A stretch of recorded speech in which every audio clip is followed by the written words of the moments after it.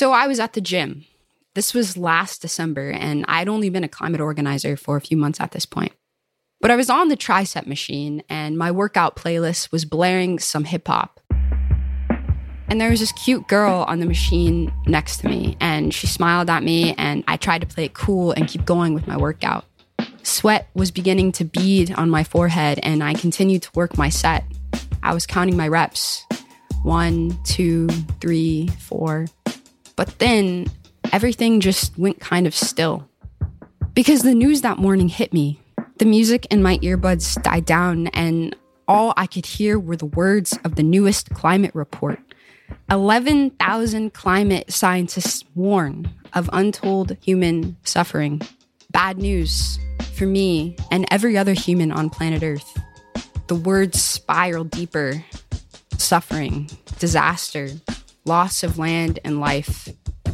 My arms gave out and the weights crashed down in the machine, but I still held the heaviness in my gut and in my legs. The weight of the news pressed against my chest and I couldn't breathe. Tears and sweat rolled down my face. This was a panic attack. So I wandered, dazed and numb, out of the gym double doors and into the December morning air. I wandered down the street, laid back on the curb, and tried to feel the warmth of the sun while I counted breaths. My heart beat fast and hard against the band of my sports bra. I walked into the gym, gripped in the first stage of grief, denial. But when I left, body numbed, but heart tender and swollen, I moved into a new stage of climate grief.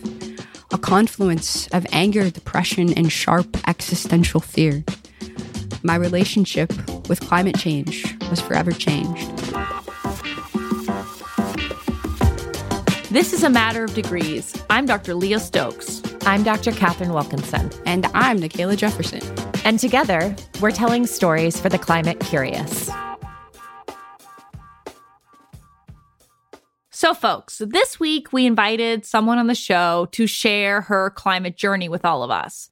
Nikayla Jefferson. She's a researcher and a climate justice activist. So Nikayla, tell us, why did you want to start this episode with a story about grief? It sounds like a story of outright panic. Yeah, that day, for whatever reason, the reality of climate change really hit me. And I could no longer be in emotional denial about what was going on.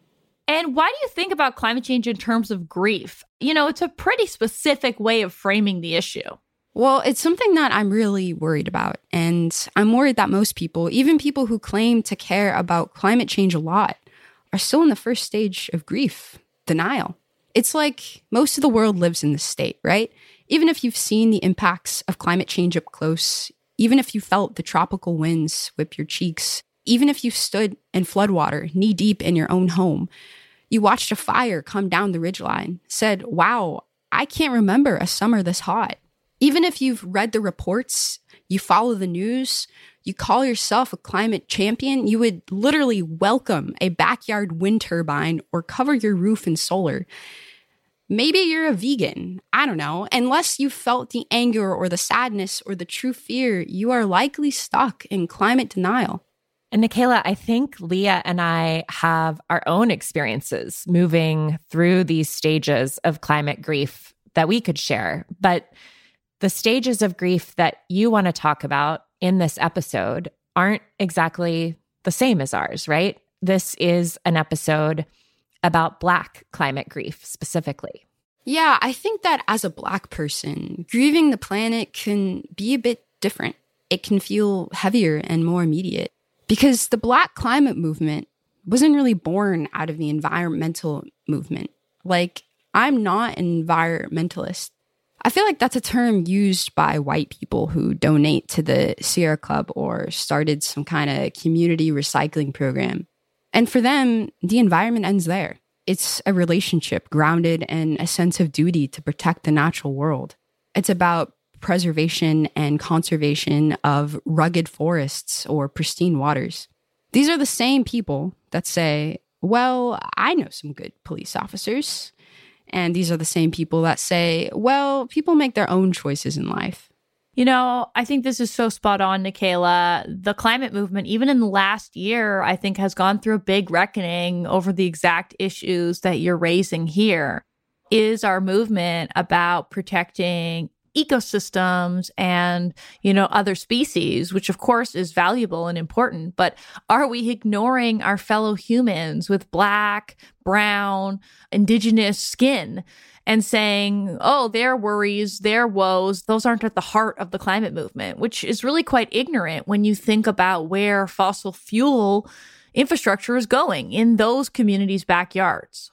And I think it speaks to a failure in large part by white environmentalism to understand the climate crisis not just as a standalone problem, but as a manifestation of a system that is generating lots of crises that we face, right? And if we're just thinking, as you're saying, Nicaila, about just the forests or just the water or just a particular species, we're not getting the bigger picture.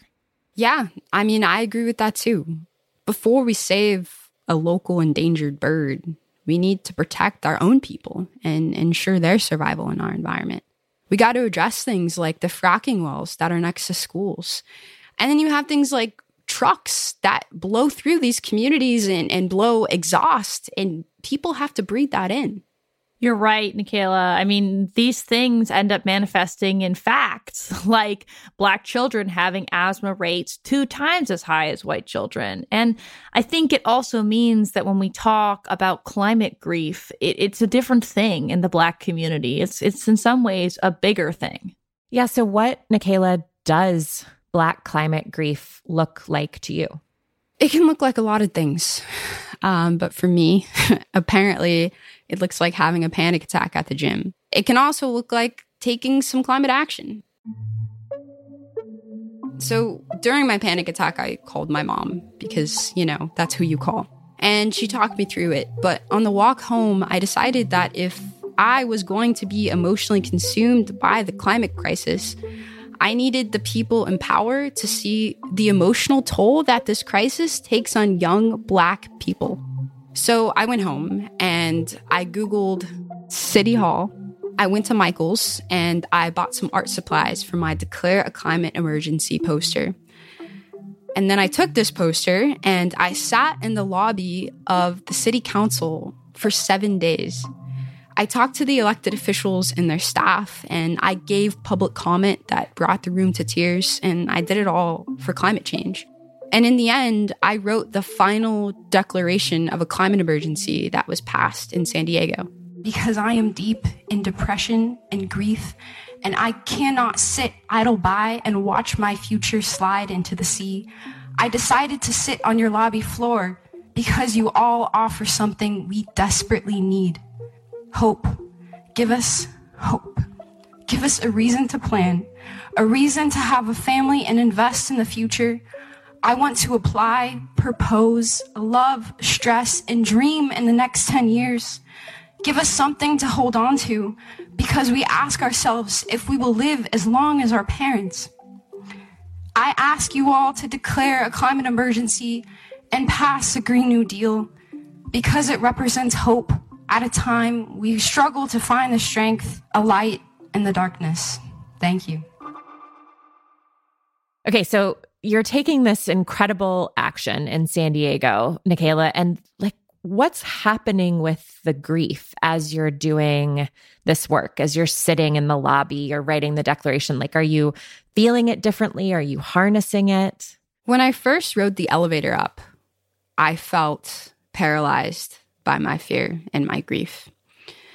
But then over the course of this week, I felt it melt away. Because for the first time, this pain that was welled up inside of me, I could show someone. And I literally showed them. Every time they left their office, they would have to see me actually crying on their floor about climate change. So this whole action, it really helped me move through the grieving process and see that there is an actionable pathway to use my climate grief and have, some sort of outcome. Yeah, it takes an emotion and turns it into something meaningful and purposeful and kind of driven. You know, it really reminds me of this quote that we have in All We Can Say from Audre Lorde, that our feelings are our most genuine paths to knowledge. And it feels like in this case, Nicaila, your feelings were also your most genuine path to action and your best means of actually moving other people to action. Yeah, I had the chance to talk to someone that feels a similar way to me and also uses her emotions and turns them into action. My name is Jackie Patterson. I live in Baltimore with the Senior Director of the Environmental and Climate Justice Program at the NAACP. Jackie has been with the NAACP, the National Association for the Advancement of Colored People, for the last 10 years. She's an activist and a researcher working at the intersection of women's rights and racial justice. And she's worked with women on climate issues in developing countries around the world, and here in the US too. When I started to do this work around environmental and climate justice, it just struck me that when I would be in kind of traditional environmental spaces, how so often I was the only person of color, definitely the only Black person that was in the room. And even when Jackie got the gig she has now, a big climate leadership position with one of the most established, prominent organizations that has been elevating the voice of Black Americans for decades, it was like the more things changed, the more they stayed exactly the same. Case in point, this one time, she was running a big meeting of prominent sustainability experts. She was standing at the entrance waiting for the elevator. This family walked up and tried to hand me the pencil that they used when they were doing the activities, because they thought, even though I was wearing like a full-length kind of semi-formal dress, they somehow thought that I was the security guard who was staffing the little stand that I was standing next to.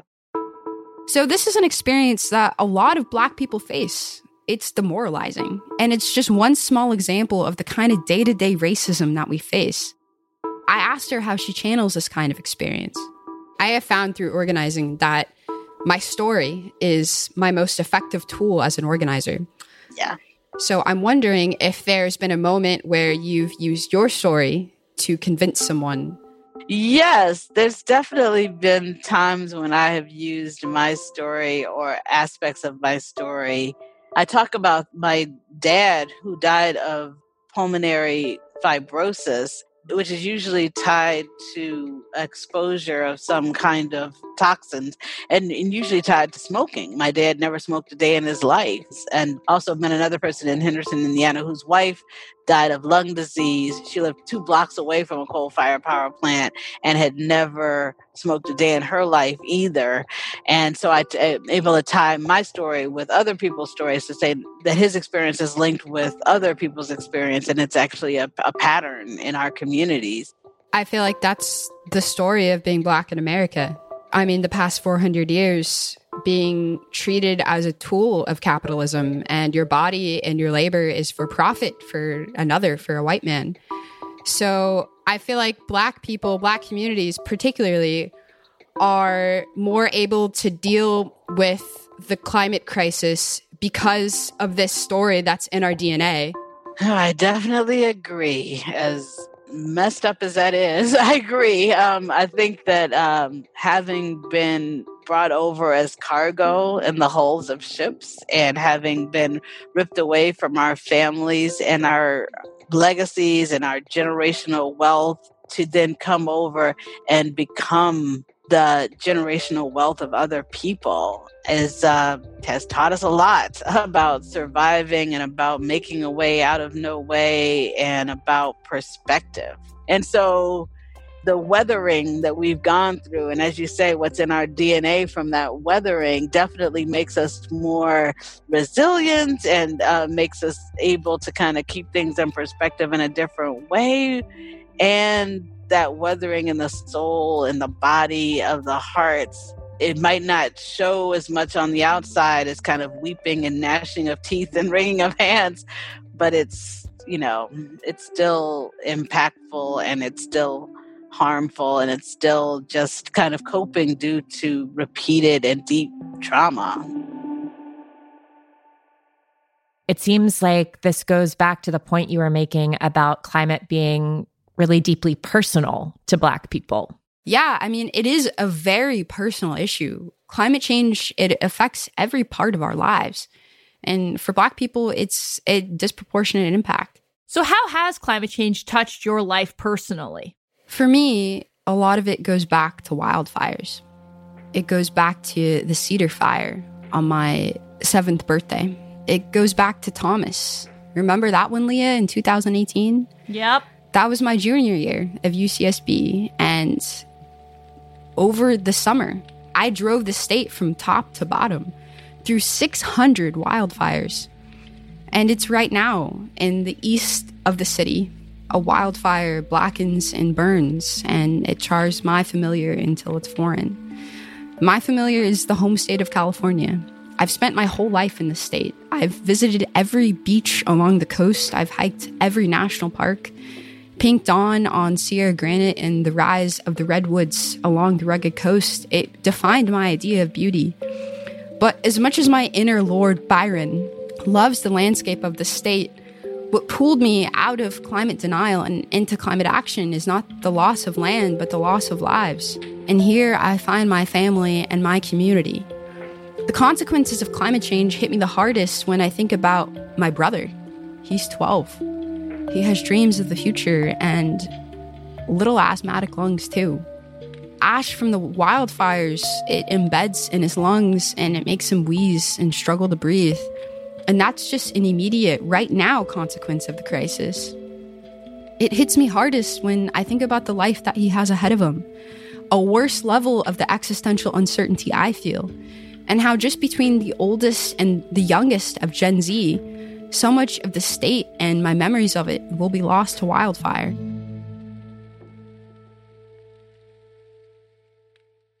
Wow. I mean, that's so true. And I've only lived in this state for 5 years, much less time than you have, Nikayla. But I've seen so much devastation from wildfires. And it's not hard to see climate change in California. And you capture, Nikayla, I think, like the tenderness of this moment so well. And of course, sadly, it's not just wildfires, right? We've got kind of a cocktail of natural disasters that are hitting Black communities across this country and beyond. That's exactly right. And the second person I spoke to is someone who knows intimately the perils of a warming climate. But she lives in a completely different part of the country, contending with a completely different kind of disaster. I guess blurry is the only word I could use because everything's moving. You got this wind and this water, and it's like you look, but you're scared about the windows breaking, so you back away.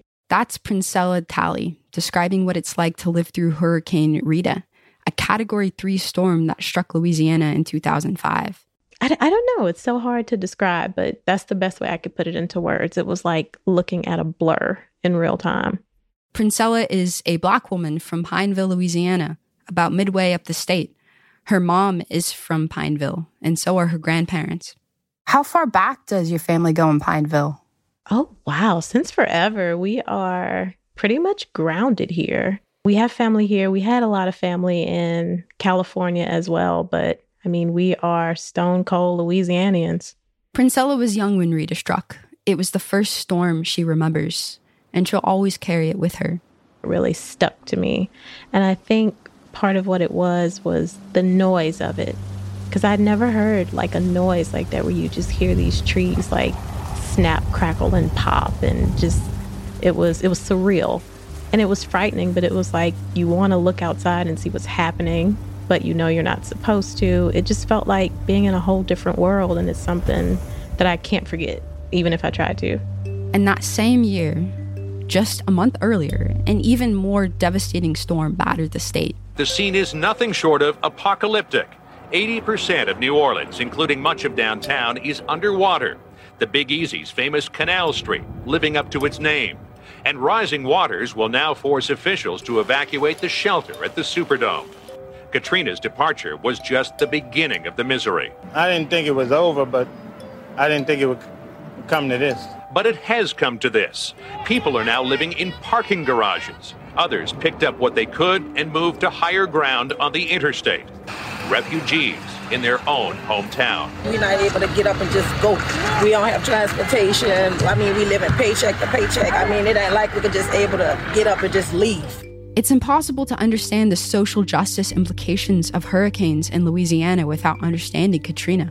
Princella happened to be out of the state, but she vividly remembers the trauma of calling her friends and her family, checking in to see whether people were okay. 800,000 people lost their homes and nearly 2,000 people died. It caused a mass migration in the state. Some people in her community moved away and they never moved back because there was no real home to move back to, because they had lost everything. And the people that did stay, they faced all kinds of barriers to getting help. FEMA, the Federal Emergency Management Agency, they pretty infamously dropped the ball on their whole response in the direct aftermath of the storm. There was inadequate training amongst FEMA executives, supply chain problems, and there were even reports of FEMA officials blocking aid from other private resources. Yeah, and Jackie said that the institutional racism embedded into the Katrina response has carried over even further than that. She worked in disaster recovery after Katrina, and she saw the racism in all kinds of the decisions that were made. The Army Corps of Engineers deciding which levees are going to be reinforced post-Katrina based on a formula that applied points to each levee based on what the economic impact would be if that levee was breached. So it literally institutionalizes the notion that people who can afford to be inundated the least are the ones who are going to get the least protection, and the least and the last. It's been 15 years since that record-breaking 2005 hurricane season. So when Princella heard that Hurricane Laura, one of this season's storms, was coming up the coast, it triggered a kind of deep dread. Because if someone had asked me before Laura how I would feel about it, oh, it's okay. I've been in storms before. I should be fine. But that's not true. It's always scary. It's always painful. And it always triggers something in you that's full of uncertainty and fear and just hoping that you're going to live. Princella said that there are a few things everyone in her community in Louisiana knows to do when they hear a storm coming. Take it seriously. Know where your resources are, and make sure your phone is charged. But even a prepared person isn't really prepared if they don't have the money to evacuate or support themselves through the difficult time. And it's amazing to me how people really don't realize the recovery following a storm looks different when you have these financial constraints on you. Like food going bad, it's not like, oh, when the storm passes, I'll go buy more food. It's going to take time. Princella's words remind me of this poem by Patricia Smith called Man on the TV Say. And it's imagining a newscaster during Katrina saying, go evacuate. And you imagine that he's a white newscaster saying this to Black communities. And she has this line, like our bodies got wheels and gas. Like at the end of that running, there's an open door with dry and song inside. And it just captures the rawness of an impossible situation that people face when a storm is coming. So I'm curious, Nicaila, how did Princella and her family fare as Hurricane Laura hit? Well, Princella lost power on day one of the storm, and she ended up being out of power for over a week. And by day 2, all of her fresh food had gone bad. She drove around her neighborhood, which was now just a tangle of downed power lines, just so she could sit in her car for as long as she could with the air conditioning. It was just so hot outside. And so then by the 3rd or 4th day, I remember having a conversation with my mom, and she was like, I wish we could just move away, but why don't I ever leave here? Princella partnered with her local church in the storm's aftermath, donating things like food, medication, toilet paper. She even brought ice water directly to people's doors, a luxury for households who had been days without power. People cried because they were just at home with nothing. We were out of power for some areas, they were out of power for about 3 days, some 9, some longer than that. Just to have someone come to your house and give you ice and water was a big deal. And we provided supplies to 75 families. We did that because we knew no one was coming. And we knew we had to figure it out ourselves. I'm curious, Nicaila, about whether Princella had anything to say about whether or not other people in her community are making this connection between climate change and these storms. Do people sort of think of hurricanes as a climate justice issue? Yeah, she did talk about that, actually. Pineville is a pretty conservative leaning place. They voted for Trump in November. So it's not exactly an easy place to talk about climate. But Princella is a bit of an outlier in her community. She works for the Citizens Climate Lobby, and she's a fellow at Yale in climate communication. You know, she's like a real climate person, so she's comfortable raising the issue now. There's always been that sense of like, keep your head down. You don't want to make people mad. You'll end up, fired from a job. You'll end up with all these like punishments and slaps on the hand. Her advice? Don't talk like a climate person. Talk like her mom. That's where I start getting the most like interest and inspiration, because it's never like these long speeches I give. It's always like, oh yeah, you know, we need to do something about the weather and our impact on it because you know what happened at this person's house. And then people are like, oh yeah, you're right. And I'm like, oh, maybe that's all I had to say. But I tend to like go into more of those technical terms the deeper I get into the space. And I don't see that happening with her. I feel like Princella's experience here is just such a strong lesson for the climate movement that, you know, starting with people's lived reality really works. And it's not surprising because, you know, for so many Black Americans, climate impacts, fossil fuel impacts, these aren't theoretical. They are lived experiences. Turns out that smacking people with facts is not always the best way forward. Although what's interesting, right, when we think about lived reality, we start to see that show up in facts, right? We see it in polling data that 57% of Black Americans are concerned or alarmed about climate change. That number is 49% for white Americans, and it jumps up to 69% for Latinx Americans. So naturally, if you're facing this reality more intimately day in and day out, you're going to be more concerned. Yeah, and, you know, even in some research that I've done with Parrish Bergquist and Madeline Mildenberger, you know, we find that Hispanic and Black Americans are the most supportive of ideas like the Green New Deal. And I think that the climate movement broadly has woken up to these facts this year. They have started to understand that climate justice is racial justice. And I'm sure, Nicaila, you've had a front row seat to this transformation. And so, you know, how is this change happening? That was something I spoke about with Princella too. How do we stop tokenizing Black involvement in the climate movement and get back to a place where we aren't just there to check a box or make white people feel good about themselves? How do we harness our grief and resilience to make the climate movement stronger? I think the white environmental movement kind of had this moment back in June after George Floyd died. And it was like a moment of reckoning in the environmental community. I mean, you had the Sierra Club put out a statement that they stand with Black lives. That was really unexpected. I think that's just a sign that things are adapting and changing, and these old white environmentalists are more open to their ideas about inclusion and diversity and what climate change really means. These views that they hold, they're changing. Do you see that at all? I do see that. I think on the flip side of that, what's concerned me is that it had to be something so extreme that they had to see to start coming to terms with that, when it's like you could have listened to us a long time ago. But it's like, why do things have to come to a head in this way? But at least the change is starting. And it's always rubbed me a bit wrong when we do have older white environmentalists or people in power saying this is what we'll do and communities of color will benefit from it. Well, how do you know?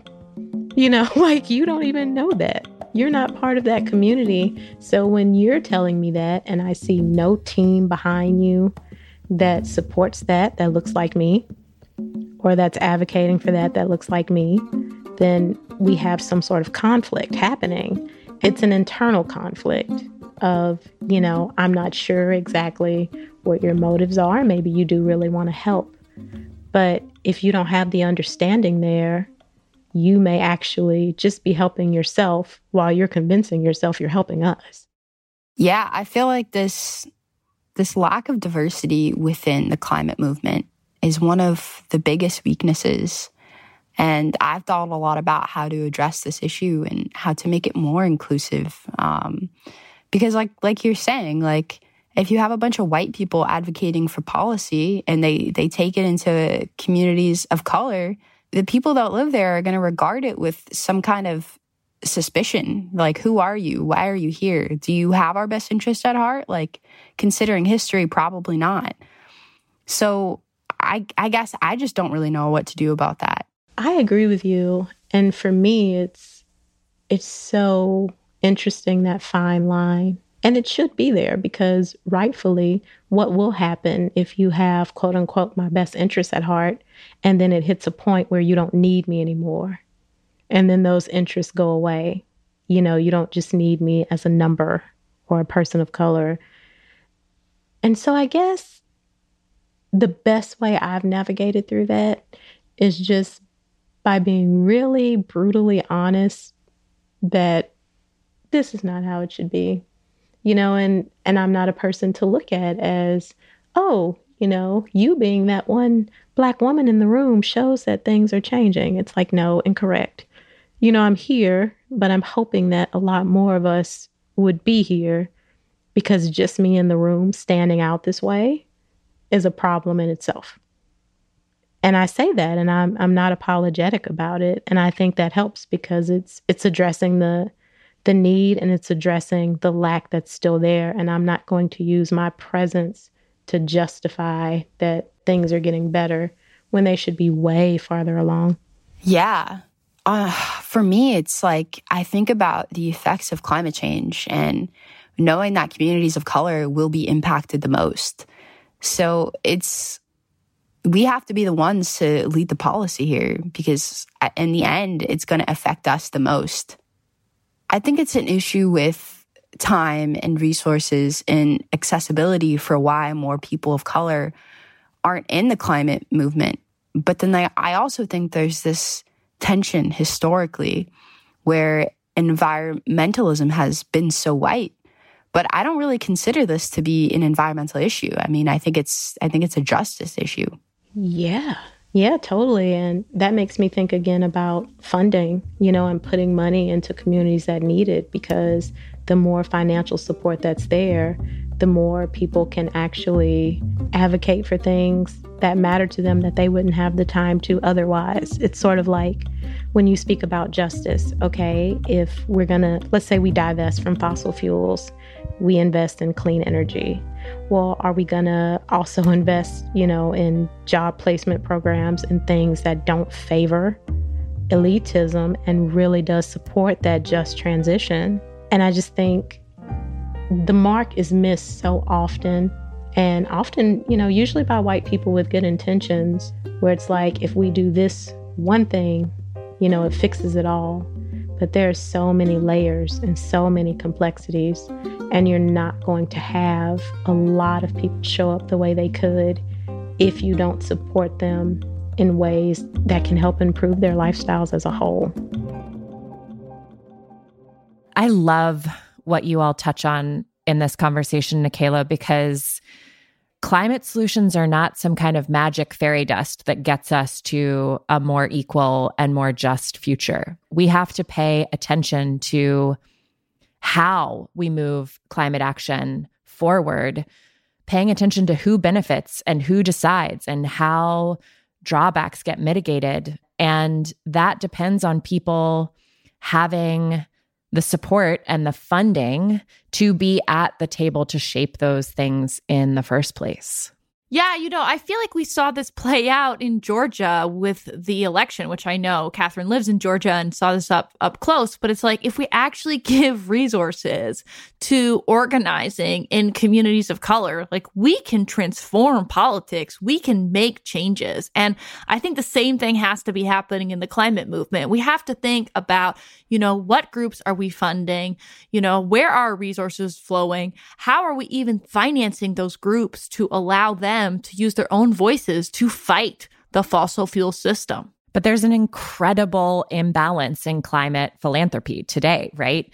I mean, there's incredible work that's being done by the Hive Fund and others to try to right that ship. But most climate funding goes to efforts run by white men. And we see smaller grassroots groups led by women of color that are doing really transformational work that may just be getting a pittance from foundations that could support this work to such a greater degree. I feel like there's no one better to solve the issues in their community than people who actually live in the community. And they're not these white men that head these environmental organizations. They're these small grassroots community efforts that are truly fighting for themselves. And I feel like we really need to pivot away from this, writing a big blank check to these national environmental organizations and focus on building local community power. It also seeds the ground for potential political power shifts, like what we did see in Georgia. Georgia flipped blue, not because the Democratic Party went in there a month before, and made some phone calls, but it was because local grassroots organizations worked for years to build that kind of power. And Nicaila, I know you've been doing exactly this kind of organizing in San Diego for, the last couple years. Yeah, I've been hard at work here in San Diego. I was one of the founders of my Sunrise Hub here. And over the past year, not only just working in this election, but also working to build local community power. Because outside of voting in an election, community power matters. It matters when COVID hits and we need money for mutual aid funds. It matters when we want to show up in the streets for Black lives. It's important to have these networks of community in place so that when your community is suffering, that there are people who are willing and able to respond. And it feels to me actually like the climate movement, the white climate movement, has a lot to learn from Black communities about how to do this well. The climate crisis isn't something we can get through individually. It's going to require a massive, coordinated, and collective effort, not just to survive, right? But to get to a place where we're able to live meaningful, happy lives again. And climate grief really has a key part in this process. The longer we stay in denial, the longer it takes for us to reach this place of acceptance, where we can admit that our way of life is unsustainable and it's harmful. And in the next world, we need to feel it. We need to build a world with people at the center, and we need to build it with empathy. A Matter of Degrees is co-hosted by me, Leah Stokes. And by me, Catherine Wilkinson. Very special thanks to Nicaila Jefferson for guest hosting the show this week. We are a production of Postscript Audio. Jamie Kaiser, Sydney Bartone, and Stephen Lacey produced the show. Sean Marquand edited, mixed, and composed our theme song. Additional music came from Blue Dot Sessions. The show art was designed by Carl Spurzum. Our website was designed by Caroline Hadalak-Sono. A special thanks to the funders and supporters who made this show possible. The Hewlett Foundation, Bloomberg Philanthropies, the 11th Hour Project, UC Santa Barbara, and others. You can subscribe on Spotify, Apple, Google Podcasts, or any other place you get your shows. Or go to our website, degreespod.com. And you can follow both of us, the pod, and our production team on Twitter. You'll find our accounts on the website and in the show notes. Stay with us as we tell more stories for the climate curious.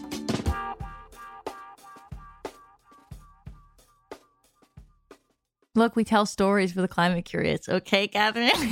Womp, womp, womp.